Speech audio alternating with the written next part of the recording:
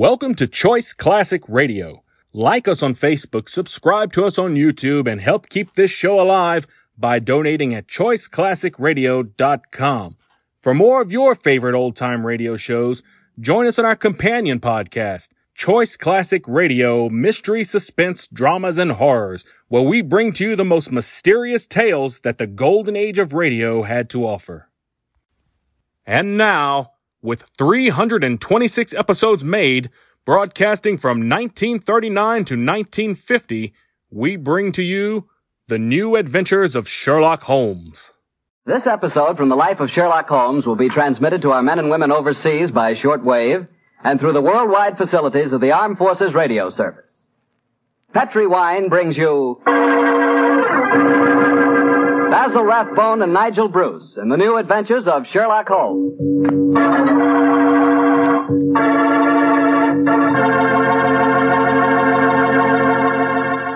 The Petri family, the family that took time to bring you good wine, invite you to listen to Dr. Watson tell us another exciting adventure he shared with his old friend, that master detective, Sherlock Holmes.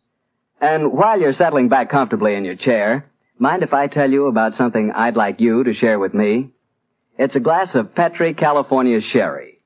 Of course, most people think of Petri California Sherry as the one wine that's really swell any time, but personally, I like a glass of that Petri Sherry just before dinner. You know, that's the time you're a little on edge, you've just finished your day's work, and you're waiting for your dinner, and, well, that's when you want to lean back and take it easy. And boy, that's the time a glass of Petri Sherry tastes like something just too good to be true. Try it. Petri Sherry's the perfect before-dinner wine. And incidentally, if you like your sherry dry, you know, not sweet, then you'll find that Petri Pale Dry Sherry is just made for you. The important thing is the Petri label, because when it says Petri, it always means good wine.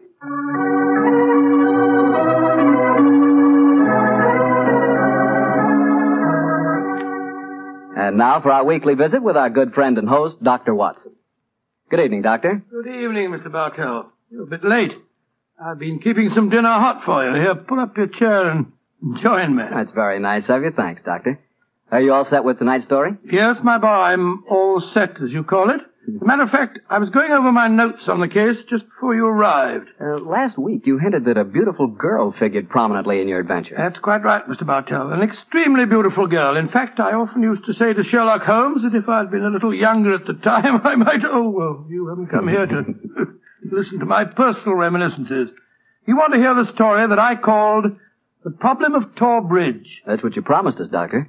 How did it begin? On a windy morning in October... In the 1890s it was. As I was dressing, I observed how the last remaining leaves were being whirled away from the solitary plane tree which graced the yard behind our Baker Street house. I descended to breakfast, prepared to find my companion in depressed spirits, for, like all great artists, he was easily impressed by his surroundings. But, to my surprise, he was in an unusually gay mood. As I entered the room, he looked up at me and, with a smile. My dear fellow, hope you slept well. Splendidly, thank you, sir. I'm so glad. You're very solicitous this morning. I think you must have got a new case. Am I right? The faculty of deduction is certainly contagious. Yes, I have a new case. After a month of trivialities and stagnation, the wheels revolve once more. Good. Tell me all about it. Well, as yet, there isn't much to tell. Have you ever heard of Neil Gibson? Neil Gibson? Oh, yes, yes, something to do with gold mining, isn't he? A great deal to do with it, my dear fellow. In fact, he's considered the greatest mining magnate in the world. About 5 years ago, he bought a large estate in Hampshire. Perhaps you've read of the tragic death of his wife. Oh, yes, of course, I remember the case now. She was murdered by a jealous governess who was in her employ, wasn't she?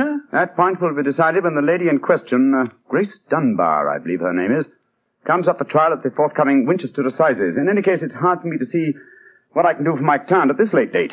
Your client? Oh, yes, I forgot I hadn't told you. I'm getting into your involved habit of telling a story backwards. Better read this letter. Came this morning. Oh, let's have a look. Dear Mr. Sherlock Holmes, Miss Dunbar is innocent. I can't see the finest woman in the world go to her death without doing everything possible to save her. I shall call on you at 10:30 tomorrow morning to discuss the matter. Yours faithfully, Neil Gibson. Gracious me. There you have it, Watson. That is the gentleman I'll wait. Do you know anything about his dead wife? Only what I've been reading in the papers. Apparently she was past her prime. which was the more unfortunate as this Miss Dunbar, who superintended the education of the two young children, is reputed to be a very attractive young lady. The eternal triangle, eh? Well, where did the murder take place? On Gibson's estate in Hampshire. His wife was found in the grounds nearly half a mile from the manor house, late at night, clad in her dinner dress, with a shawl over her shoulders, and a revolver bullet through her brain. Any weapon found near her? No, there were no clues found at the scene of the crime. What made them suspect the governess? Well, in the first place, there was some very incriminating evidence. A revolver with one discharged chamber, the caliber corresponding with the bullet in the dead woman's head, was found on the floor in Miss Dunbar's wardrobe. Oh, was it? Pretty damaging evidence, Holmes. So the coroner thought. And to make the case even blacker against Miss Dunbar, the dead woman had a note on her making an appointment at that very spot. And the note was signed by the governess. It seems obvious that the girl's guilty. And the motive's clear. Mr. Gibson would be a great catch for a young girl. Love, fortune, power, all dependent on one life. Possibly, Watson, but circumstantial evidence can be very misleading at times. There's the gentleman in question, unless I'm very much mistaken, considerably before his time. I can see him from the window here. Formidable-looking fellow. Must be well over 6 foot tall. Judging by the way he's wrenching at that doorbell, he's a man with a violent temper. Mrs. Hudson's opening the door to him now. Meet him on the stairs, will you, old chap? It'll save Mrs. Hudson a journey. Sure. Up here, sir. Thank you, Mr. Hudson. All right. Are you Mr. Sherlock Holmes? No, indeed. I'm his colleague, Dr. Watson. Come along in, won't you? Mr. Neil Gibson, I presume? That's right. So you're the great Sherlock Holmes, huh? The adjective is your own, Mr. Gibson. Sit down, won't you? By the way, you may speak quite freely in front of Dr. Watson. Well, I may as well begin by telling you that money means nothing to me in this case. You can burn it if it's any use to you in lighting the truth. Miss Dunbar is innocent, and it's up to you to prove it. Just name your fee. Mr. Gibson, my professional charges are on a fixed scale. I don't vary them except when I omit them altogether. Very well. I imagine that you've read the newspaper reports of the coroner's inquest. Yes, very thoroughly. I don't see that I can add anything that'll help you.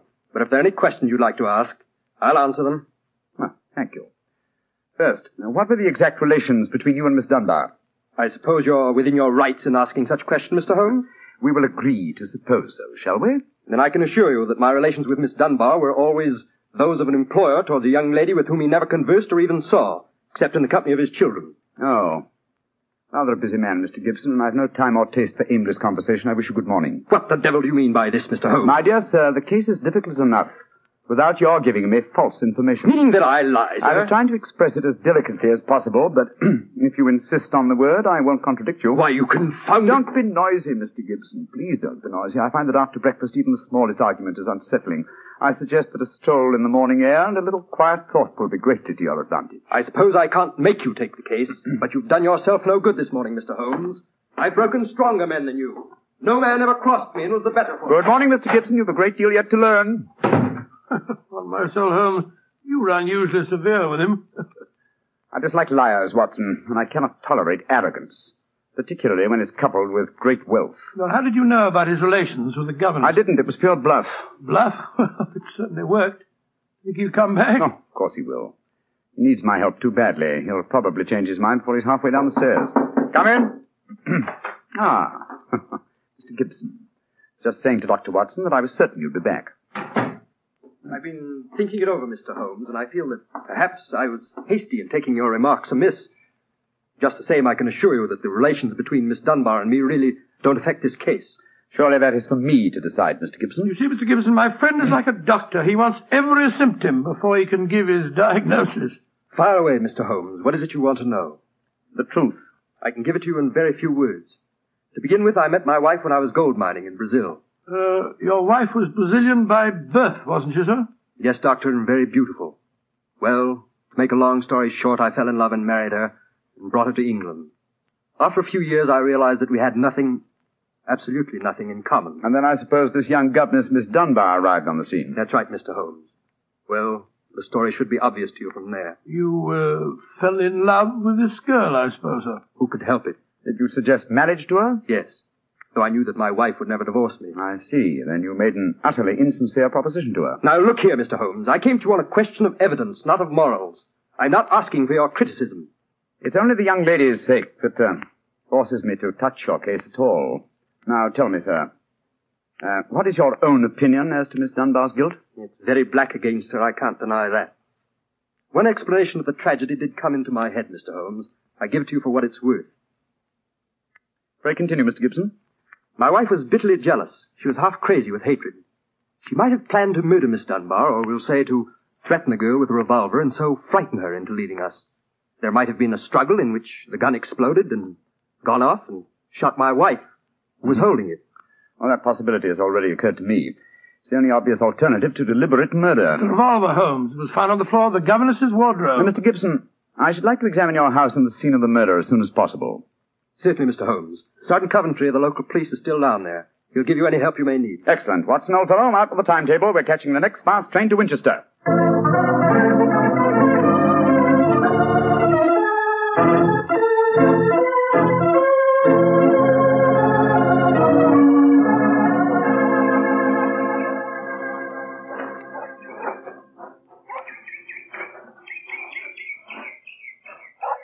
So if I have to have someone else on the case, I'd rather have you, Mr. Holmes. The yard gets called in, then we local police loses all credit for success. Generally gets blamed for the failures. Now I've heard that you play straight. I don't appear in the matter at all, Sergeant Coventry.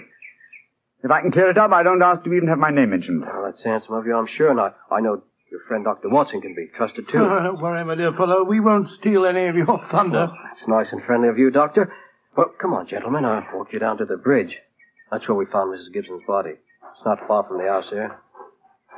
Well, I must say, Mr. Gibson has a beautiful estate. It must be 60 or 70 acres. Oh, nearly twice that, Doctor. The woods back of the house there belongs to him, too. Mr. Holmes. Yes, Sergeant? There's a question I'd like to ask you. A question I wouldn't ask anyone else. Then please ask it. Don't you think there might be a case against Mr. Gibson himself, sir? I've been considering that possibility. That there Miss Dunbar's a bit of all right. If you ask me, he wanted his wife out of the way, and the pistol she was shot with was his pistol, you know. Was that fact proven? Yes, Doctor. It was one of a pair that he had. One of a pair? Where's the other? Well, Mr. Gibson has a lot of firearms. We never quite matched that particular pistol. But the box was made for two. Well, if it was one of a pair, surely you'd be able to match it. Well, we have them all laid out at the house if you want to look them over. We'll do that later. This, I presume, is Tor Bridge. That's right, sir. Found Mrs. Gibson's body lying right here at the approach to the bridge. I see. I gathered from the newspaper reports that the shot was fired at very close quarters. Yes, sir, very close. Near the right temple, wasn't it? Just behind it, sir. How did the body lie, Sergeant? Oh, on spec, Doctor. No trace of a struggle, no marks, no weapon. The note from Miss Dunbar was clutched in her left hand.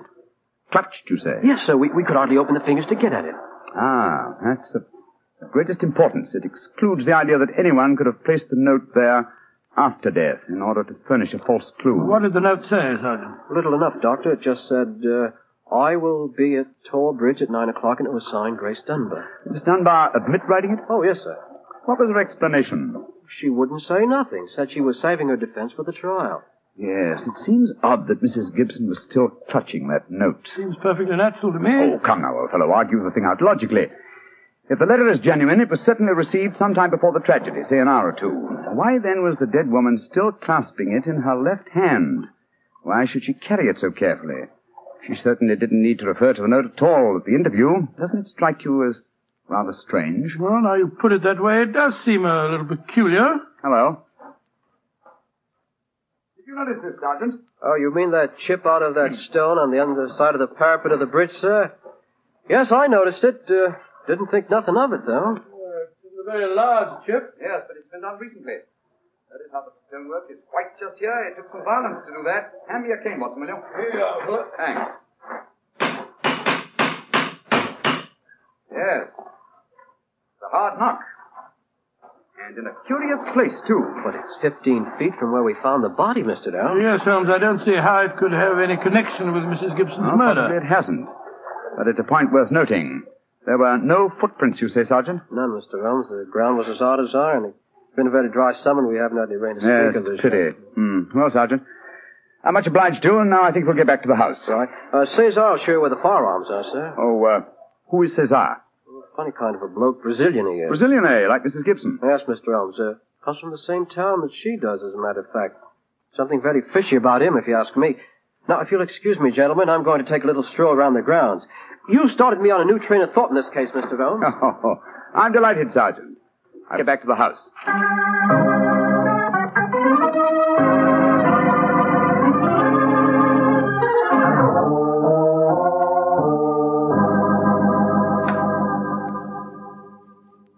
I see. And these are all the firearms in Mr. Gibson's possession, eh, Cesar? Except for the revolver that is missing from the case. Yes, so I say I see him. I've never seen such a collection of guns and revolvers in my life. Mr. Gibson had many enemies, senor. He always sleep with a loaded pistol beside his bed. He's a man of great violence. There have been times when all of us were afraid of him. Did you ever witness physical violence towards Mrs. Gibson? No, senor. I cannot say that I have. But I have heard him saying many terrible things to her. He would taunt her in front of we servants. I have heard him do it many times. Thank you, Cesar. That will be all. Muito bem, senor.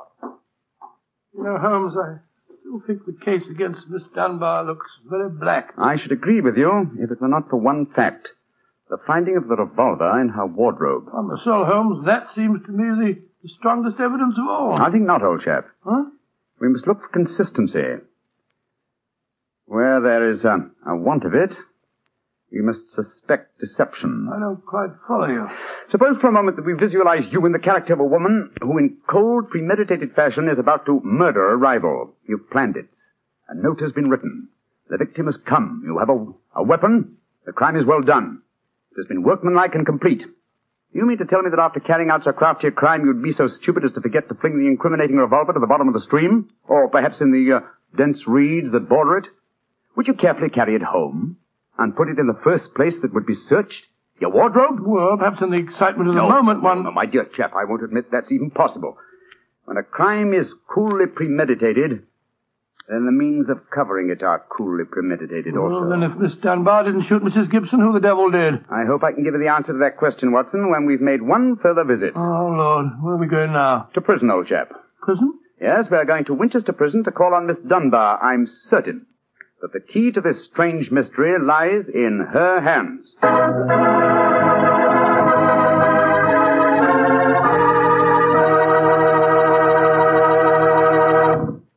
You'll hear the rest of Dr. Watson's story in just a few seconds. Just time enough for me to remind you that the easiest way to make good food taste better is to serve that good food with a good Petri wine. If you like a red wine, well, you want a Petri California Burgundy. If you'd rather have a white wine, then you want a Petri California Sauterne. But red or white, Petri Burgundy or Petri Sauterne, you're choosing a dinner wine that's sure to turn a simple meal into a feast. Your whole family and all your friends will love Petri, the wine that makes good food taste better.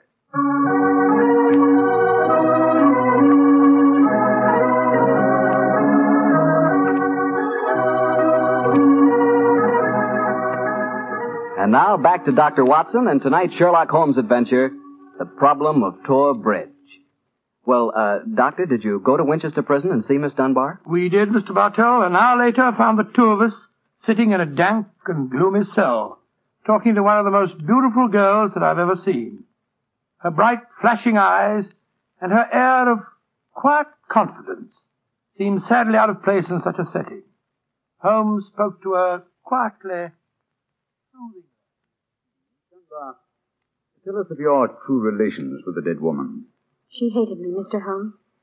She hated me with all the passion of her distorted mind. Please tell us exactly what happened on the evening of Mrs. Gibson's death. Well, I received a note from her in the morning. A note imploring me to meet her at the bridge after dinner that night. She said she had something important to say to me. Did you keep that note, Miss Dunbar? No, Doctor. She asked me to destroy the note, so I burned it in the schoolroom grate. I saw no reason for such secrecy, but... well, I did as she asked. And yet she kept your reply very carefully. It's interesting. Tell me what happened when you met her that night.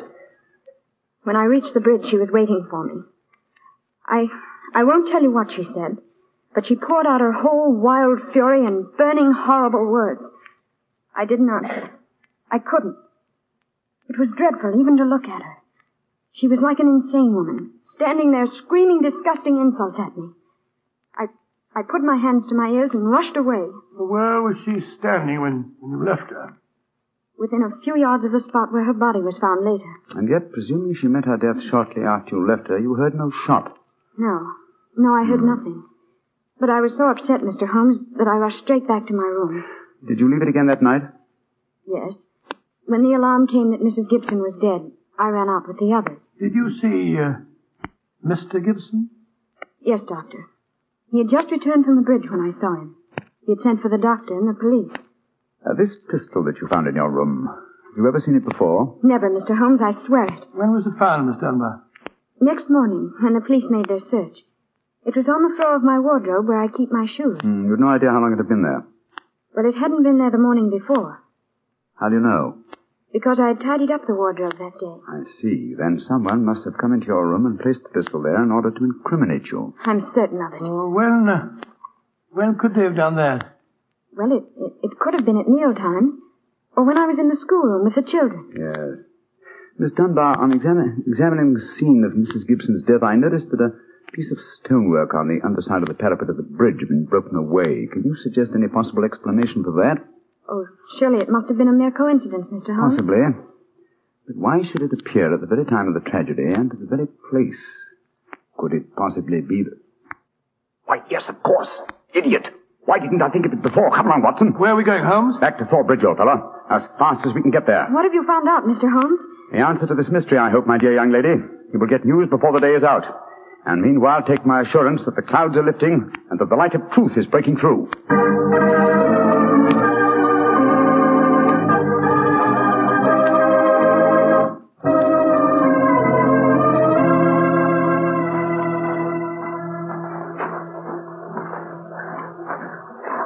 Well, Mr. Holmes, you're soon back here. What have you found out? Sit down a few moments.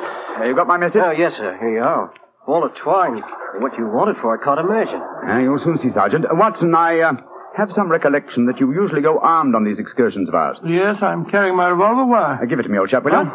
Thanks. I believe your revolver may have a very intimate connection with the mystery we're investigating. You're joking. Now, Watson, I'm very serious. We have a test to make. The test is successful, Miss Dunbar will be free before nightfall, and the test will depend on the conduct of this revolver of yours. Take the precaution of unloading it. There we are. Now, Sergeant, ball of twine, please. Wish I knew what you was up to, sir. I tie one end of the twine like this to the handle of the revolver. So. Sergeant, see if you can find me a heavy stone, will you? Oh, right, yes, sir. Holmes, what are you doing? Trying to reconstruct the killing of Mrs. Gibson. But you've seen me miss the mark before, Watson. I have an instinct for such things, and yet it has sometimes played me false. It seemed a certainty when it first flashed across my mind in Miss Dunbar's cell. But one drawback of an active mind is that one can always conceive alternative explanations which would make our scent a false one. And yet, oh well, we can but try. Here's a nice stone, Mr. Holmes. Thank you, Sergeant. Yes, now, sir. I tie the other end of the twine to the stone. Wait a minute. Like that. Splendid. Sergeant, will you please take this stone and stretch the twine across the parapet of the bridge there, so that the stone will swing just clear of the water on the other side of the bridge? Right, yes, sir. I'll stand on the spot where Mrs. Gibson's body was found. That's it, Sergeant. Over the parapet. How's that, Mr. Holmes? The stone swinging about 8 feet above the water. Splendid. Now, Watson, watch closely. I raise the revolver to my head. Careful, Holmes, careful. Don't worry, old chap, it's not loaded. Now, let us imagine I am the late Mrs. Gibson. I raise the revolver to my head and fire it. Instantly, my fingers release their grip and... There's your answer, Watson. Great Scott, the revolver flashed back out of your hand, struck the parapet of the bridge, and the weight of the stone flipped it over into the water. Was there ever a more exact demonstration? Come on, old fellow. You're a blooming magician, Mr. Holmes. That's what you are. A blooming magician. Look at that. Observe the second chip on the stonework, the parapet here. Same size as the first. Then the murder of Mrs. Gibson... Wasn't murder at all. It was suicide. What? We can follow the various steps quite clearly. A note was extracted very cleverly from Miss Dunbar, a note which made it appear that she had chosen the scene of the crime. Mrs. Gibson, in her anxiety that the note should be discovered, somewhat overdid it by holding it in her hand to the last. That alone should have excited my suspicions earlier than it did. So she stole one of her husband's revolvers and... planted the other one in Miss Dunbar's wardrobe. Exactly. After discharging one of the cartridges, which you could easily do in the woods without attracting suspicion, she then went down to the bridge, where she contrived this exceedingly ingenious method of getting rid of her weapon. When Miss Dunbar appeared, she used her last breath in pouring out her hatred, and then, when the girl had left, carried out her terrible purpose. Then the missing revolver? You'll find it with the aid of a grappling hook at the bottom of the stream, and also the stone and the string, with which this vindictive woman attempted to disguise her own crime and fasten a charge of murder on an innocent victim. Yes, Sergeant, and don't forget while you're at it that my revolver's down there, too. No, don't worry, Doctor. I'll get some grappling hooks right away. I must say, Holmes, you've solved this case brilliantly. Quite brilliantly. I disagree, old chap. And I fear that you will not improve my reputation by adding the case of the Tor Bridge mystery to your annals. Oh, nonsense, but that's ridiculous. Oh, no, it isn't, old boy. I've been sluggish in my mind, and wanting in that mixture of imagination and reality which is the very basis of my art. I confess that the chip in the stonework was a sufficient clue to suggest the true solution, and I blame myself for not having attained it sooner. Well, Holmes, personally, I agree with the sergeant's opinion of you. Oh? What was that, old fellow? You're a blooming magician, Mr. Holmes. That's what you are, a blooming magician.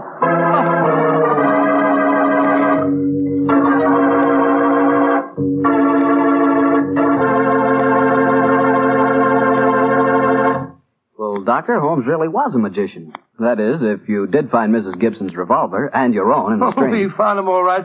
You don't think I'll tell you the story otherwise, do you? What do you take me for, anyway? Well, now that you ask, I'll tell you. I take you for a very charming gentleman, a wonderful storyteller, and a fine host. Oh, well, I do, really. Well, you are a gentleman of the old school. What? And you do tell a fine story. You flatter me, you... And you are a perfect host. Oh, that meal we had tonight was wonderful. Oh, it was, eh? And, that wine, what kind was it? It was Petri wine, and you know it. And I should have known that you were leading up to something. Mr. Bartell, you should be ashamed of yourself. You will do anything to get a chance to talk about Petri wine. Oh, I can't say I don't blame you. Well, honestly, Doctor, I meant everything I said. But you don't really want me to stop talking about Petri wine, do you?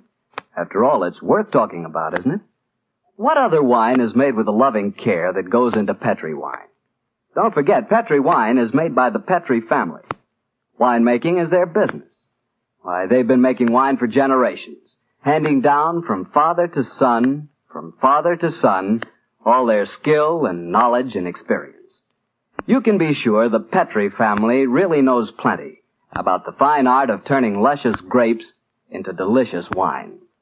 That's why, whether you want a wine for before dinner, with dinner, or for any time, you can't go wrong with a Petri wine, because Petri took time to bring you good wine. And now, Dr. Watson, what new story are you planning to tell us next week? Well, next week, Mr. Bartell, I'm going to tell an adventure that Holmes and I had amid the oriental magnificence of a Maharaja's palace in India. India? Sounds intriguing. What were you and Sherlock Holmes doing out there, Doctor? Well, we'll have to wait till next week for the answer to that question, my boy. But I can tell you that it was one of the weirdest problems that we ever had to solve. I call the story The Vanishing Elephant.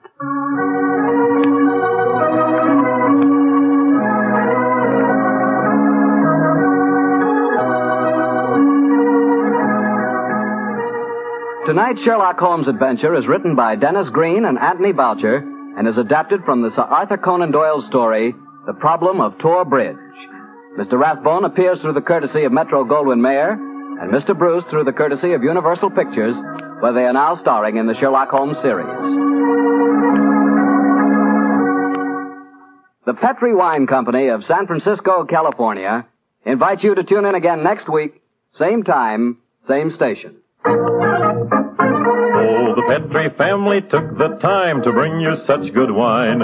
So when you eat and when you cook, remember Petri wine. To make good food taste better, remember... Petri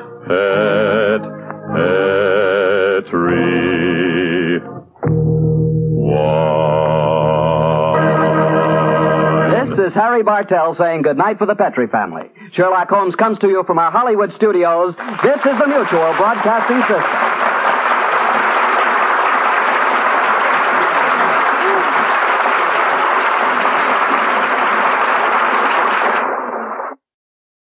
That concludes today's episode. We'd like to thank you and remind you to donate at choiceclassicradio.com. Remember, your donations make episodes like this possible.